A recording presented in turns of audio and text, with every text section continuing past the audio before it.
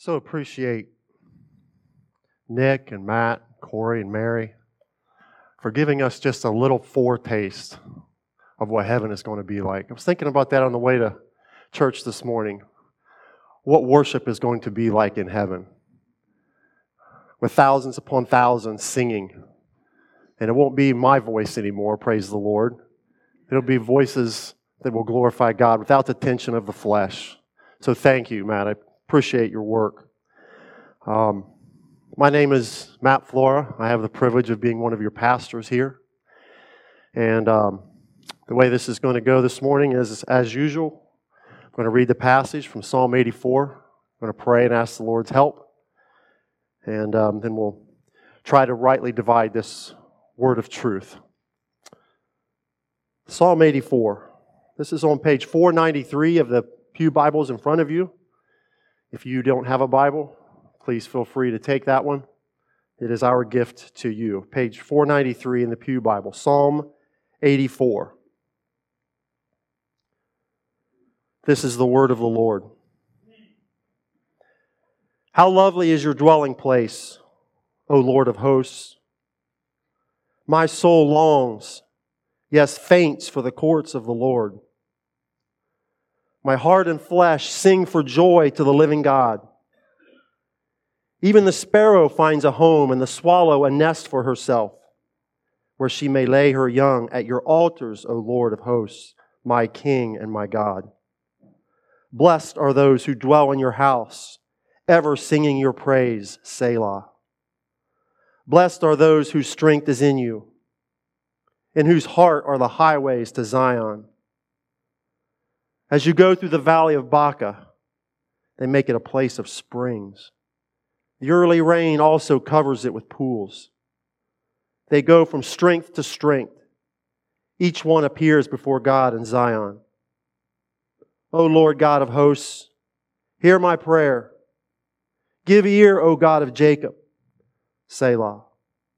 Behold our shield, O God. Look on the face of your anointed. For a day in your courts is better than 1,000 elsewhere.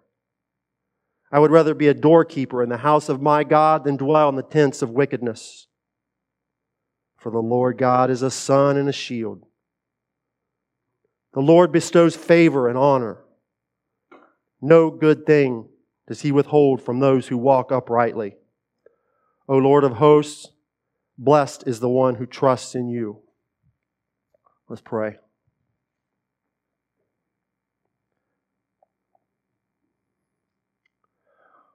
Father God, these are your people.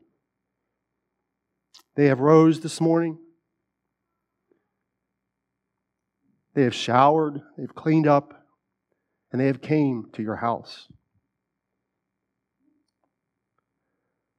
I'm not sure what each one's expectations are, Father, but my guess is that they have come to lift their voices and praise you, which we have done. But they have also come with the expectation of having your word encourage them, bring conviction, that you would be revealed to them afresh and anew this morning. Father, I have nothing to offer them. But you have everything. So I pray this morning, Lord, that you would use this broken vessel to bear the weight of your word, that it will be spoken clearly, that if there is one here this morning, just one, who does not know you as Lord and Savior, that you would reveal all of your characteristics into their heart, that they would see their sin, they would see the opportunity to have that sin wiped away, made right with you. And for those who have come this morning, Lord God, who know you as Lord and Savior, would you speak to them again afresh and anew? Would you reveal yourself into their hearts that they may, in this short period of time, be encouraged, be transformed a little bit more into the image of your Son, Jesus. Father, use this time according to your purpose and your plan. may you be glorified. We ask this in Christ's name. Amen. In the spring of 1970, a young struggling artist, was handed the partial lyrics of a song. The song was incomplete, but as he read these lyrics, it struck a chord with him. This song was about home. This young man's name was Henry John Deutschendorf Jr. This young man had grown up in a military family. They had moved often, and he had often longed for a permanent home, a place where he was known, a place where he knew people and had friends and relationships.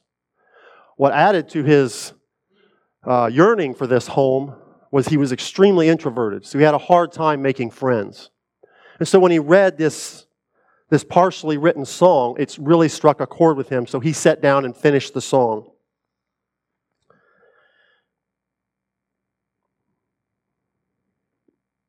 He then recorded it on his next album. Despite his producer's hesitancy, he encouraged him to do this, and he recorded it.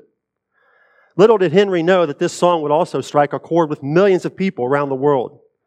His album would go on to sell over 3 million copies, in large part due to this one song about home. The song would become known worldwide and even become one state's official anthem. To Henry's surprise, millions of others felt the same as him, a deep longing for a place where they belonged, where things were right, a longing for home. Henry John Deutschendorf Jr. is better known as John Denver, and his song, of course, is Country Roads. Almost Heaven, West Virginia. Blue Ridge Mountains, Shenandoah Rivers. Life is old there, older than the trees, younger than the mountains, growing like a breeze. Country roads, take me home to the place where I belong. Our passage today in Psalm 84 is much like this. It's also about a pilgrimage. To the original hearers of this psalm, it was a pilgrimage to Jerusalem, to the presence of God.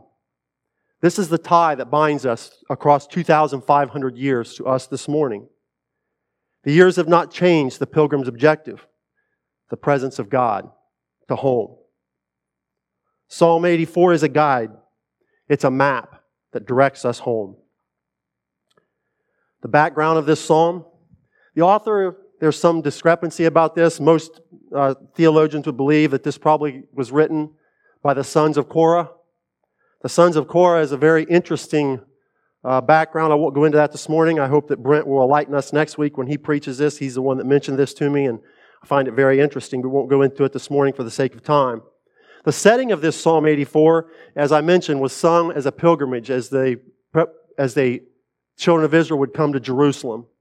Deuteronomy 16:6 says, 3 times a year all your males shall appear before the Lord your God at the place that He will choose, at the Feast of Unleavened Bread, which is the Passover, at the Feast of Weeks, which is Pentecost, and at the Feast of Booths. This was God's requirement.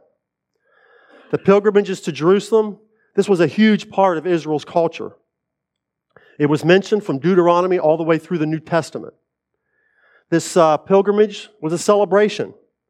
They sang, they worshiped the Lord there. There was public reading of the Torah. There was fellowship. Maybe your reacquaintance of old family and friends. This was a huge part of the nation of Israel's heritage and their culture. To the best of my understanding and the best I can discern, Psalm 84 is broken down into 3 sections. Verses 1 through 4, verses 5 through 7, and verses 8 through 12. As we go into these sections, there's 3 questions we're going to ask each of these sections. The first question is, what do we see in the text? The second question is, how does Jesus exemplify this to us? And the third question is, how does this knowledge affect our lives? So with that, let's look at verses 1 through 4. How lovely is your dwelling place, O Lord of hosts! My soul longs, yes, faints for the courts of the Lord. My heart and flesh sing for joy to the living God. Even the sparrow finds a home, and the swallow a nest for herself, where she may lay her young at your altars, O Lord of hosts. My King and my God, blessed are those who dwell in your house, ever singing your praise. Selah. So the first question here is, what do we see in this text? My question is, what motivates words like these? My soul longs, yes, faints for the courts of the Lord.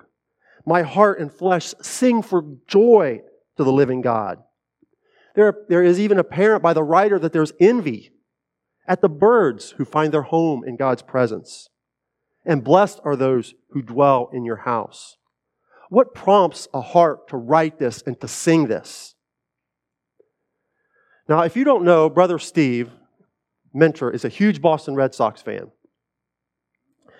And I'm guessing that if I was to ask Steve if he would like to meet Dustin Pedroia, he would probably say yes, right?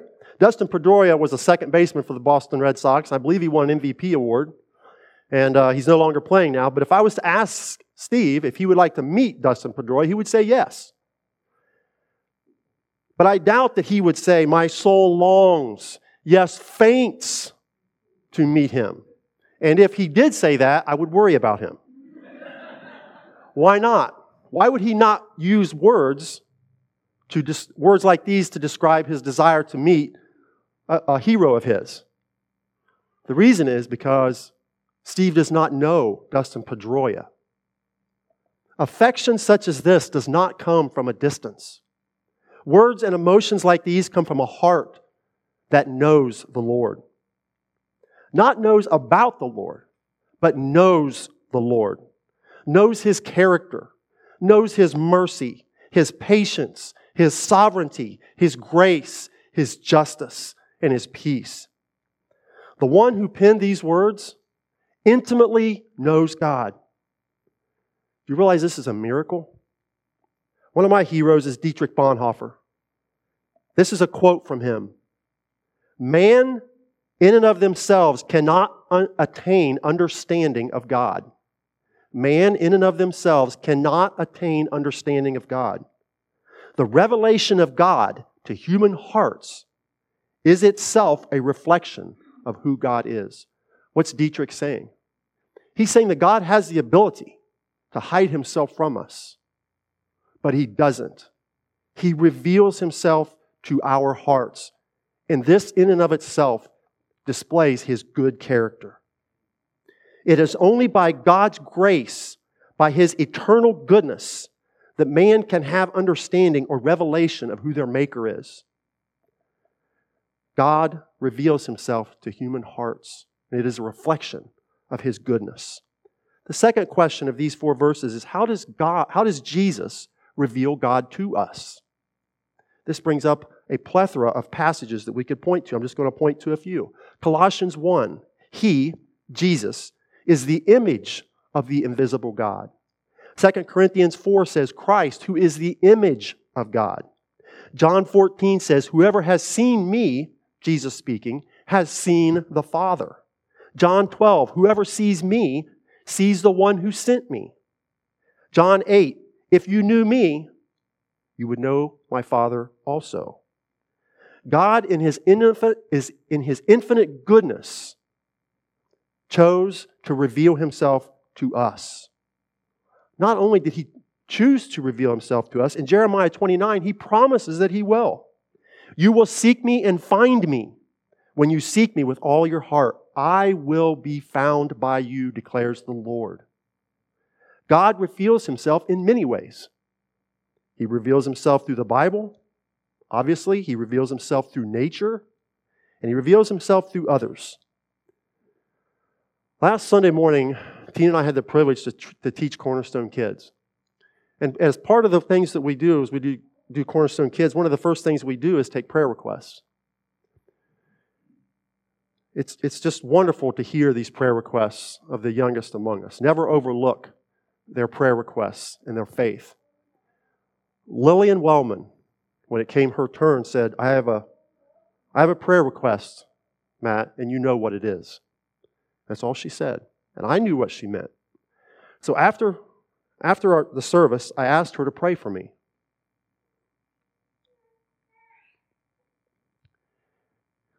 The words that she prayed matched this sermon perfectly. Yes, she used a little bit different words, But her prayer matched this sermon perfectly. Lillian Wellman, God used her to reveal Himself to me, and I am very grateful. But most importantly and most emphatically, God reveals Himself through His Son. The third question of this passage is, how does the revelation of who God is affect our lives? The revelation of God into the human heart immediately reveals a cosmic problem. I am not Him. He is all-powerful. I am weak.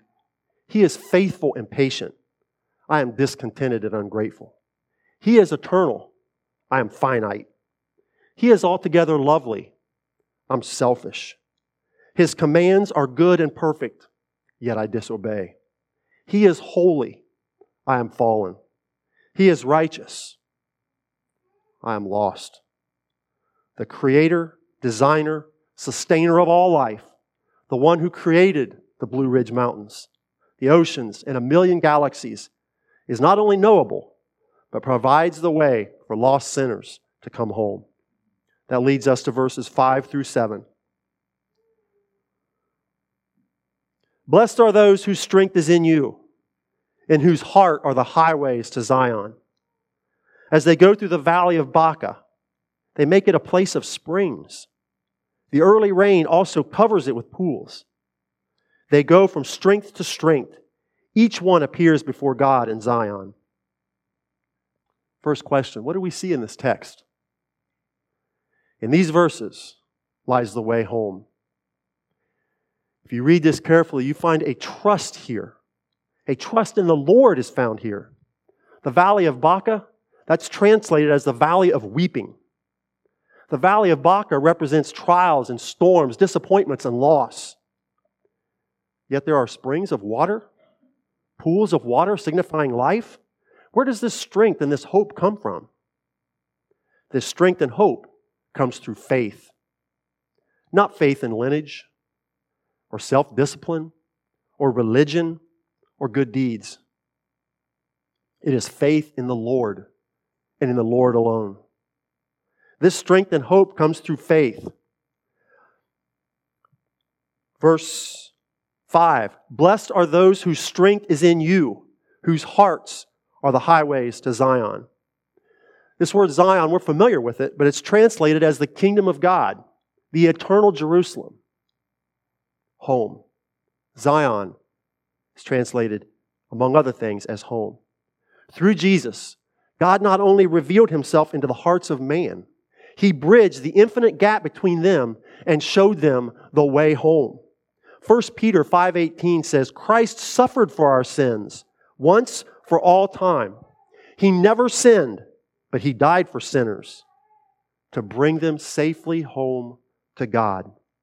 He suffered physical death, but He was raised to life in the Spirit. Through faith and trust in Christ, the gap is bridged. Man's sin is cleansed. Relationship with God is restored. The way safely home is marked. The second question, how does Jesus exemplify trusting in God? Jesus' trust in God as He walked this earth never wavered as ours does. Philippians 2:6-8 says, though He was in the form of God, did not count equality with God a thing to be grasped, but emptied Himself by taking the form of a servant, being born in the likeness of men, and being found in human form, He humbled Himself by becoming obedient to the point of death, even death on the cross. From the Samaritan well to the Garden of Gethsemane, all the way to Calvary, Jesus is the perfect example of faith and trust in God. How does faith in God affect our lives? Third question. Not only can we know God, but forgiveness and restoration is available through the life, death, and resurrection of Christ. Trust in the Lord is grounded in knowing Him. These things work together. To know God is to trust Him. To trust Him is to know Him. These things work together. If you desire more faith, press in to know Him. Open up your Bible, read the first 4 books of the New Testament, the Gospels. Trust in the Lord is found and grounded in knowing Him. God reveals who He is through Christ. Therefore, Jesus is our primary source of faith and trust. Verses 8 through 12.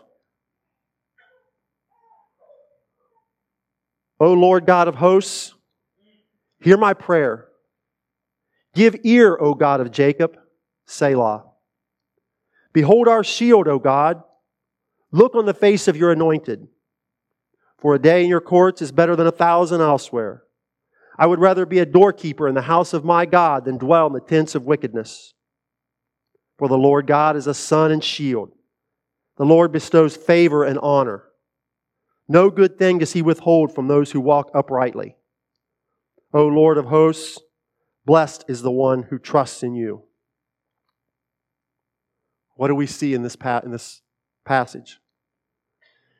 I believe we see in this passage someone who has a little time with the Lord, a little deeper walk with God, someone who has history. I think we see the pilgrim is matured. There's some seasoning here. As the pilgrim has walked with the Lord, his affection has grown richer.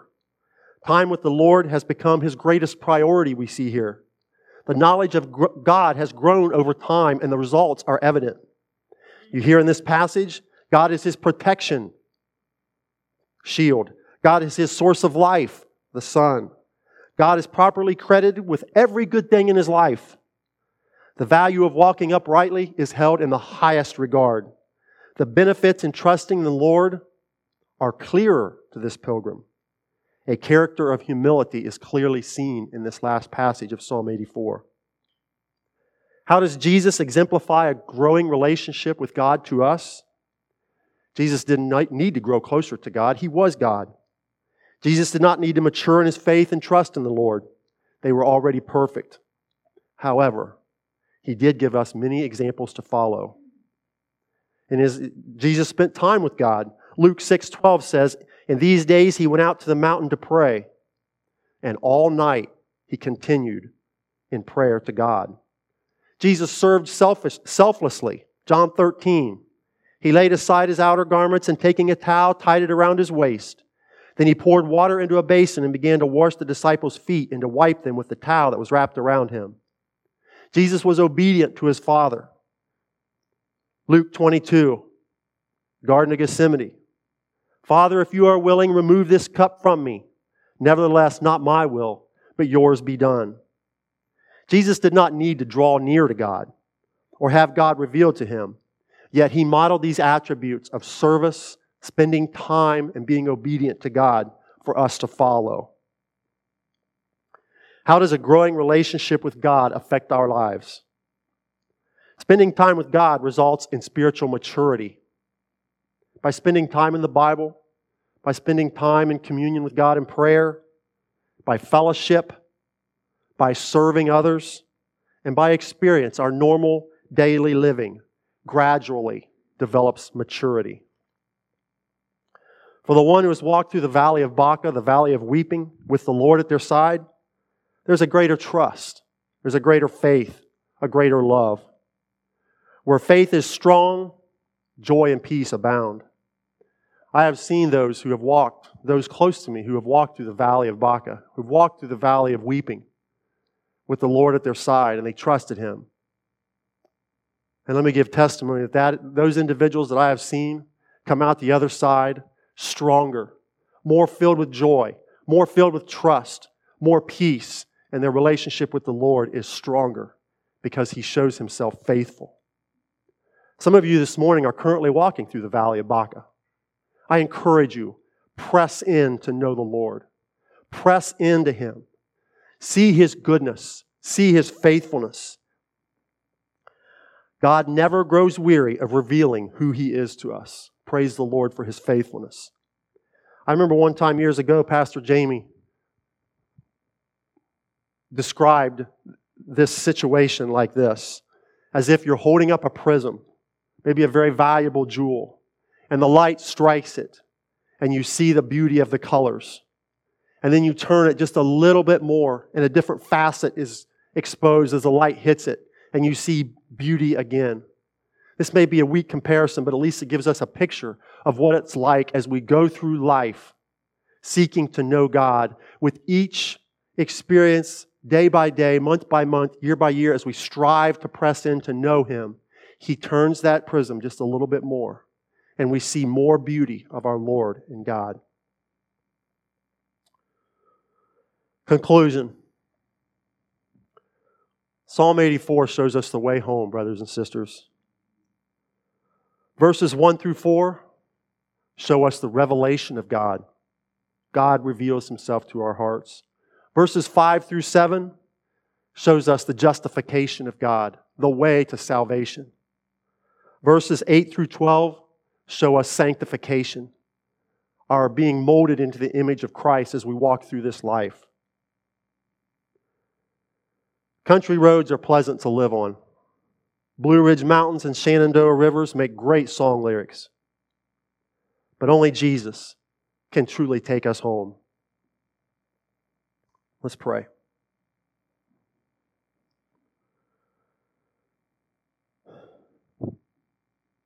Father, this morning, we are so thankful that You reveal Yourself to our hearts. That You reveal Your beauty, Your goodness, Your grace and mercy, and infinite other great, wonderful, perfect characteristics. We thank You for this, Lord. We thank You, Lord, that You made a way through Jesus Christ, that our sins can be washed away, that we can be made whole, that we can have relationship with You, peace and strength in this life, but more importantly, Lord, we have a hope for home. We thank You, Father, that You sanctify us, that You mold us into the image of Christ. We thank You for that, Lord. We can take no credit. Father, forgive us for taking these things for granted. Forgive us, Father God, for turning away and trying to go our own way. Help us to remember Psalm 84 as we go forward this week, Lord. Pardon us, Lord, in the name of Jesus. We ask this in His name. Amen. Our assurance of pardon this morning comes from Psalm 130, verses 3 and 4. If You, O Lord, should mark our iniquities, O Lord, who could stand? But with You there is forgiveness, that You may be feared. Amen.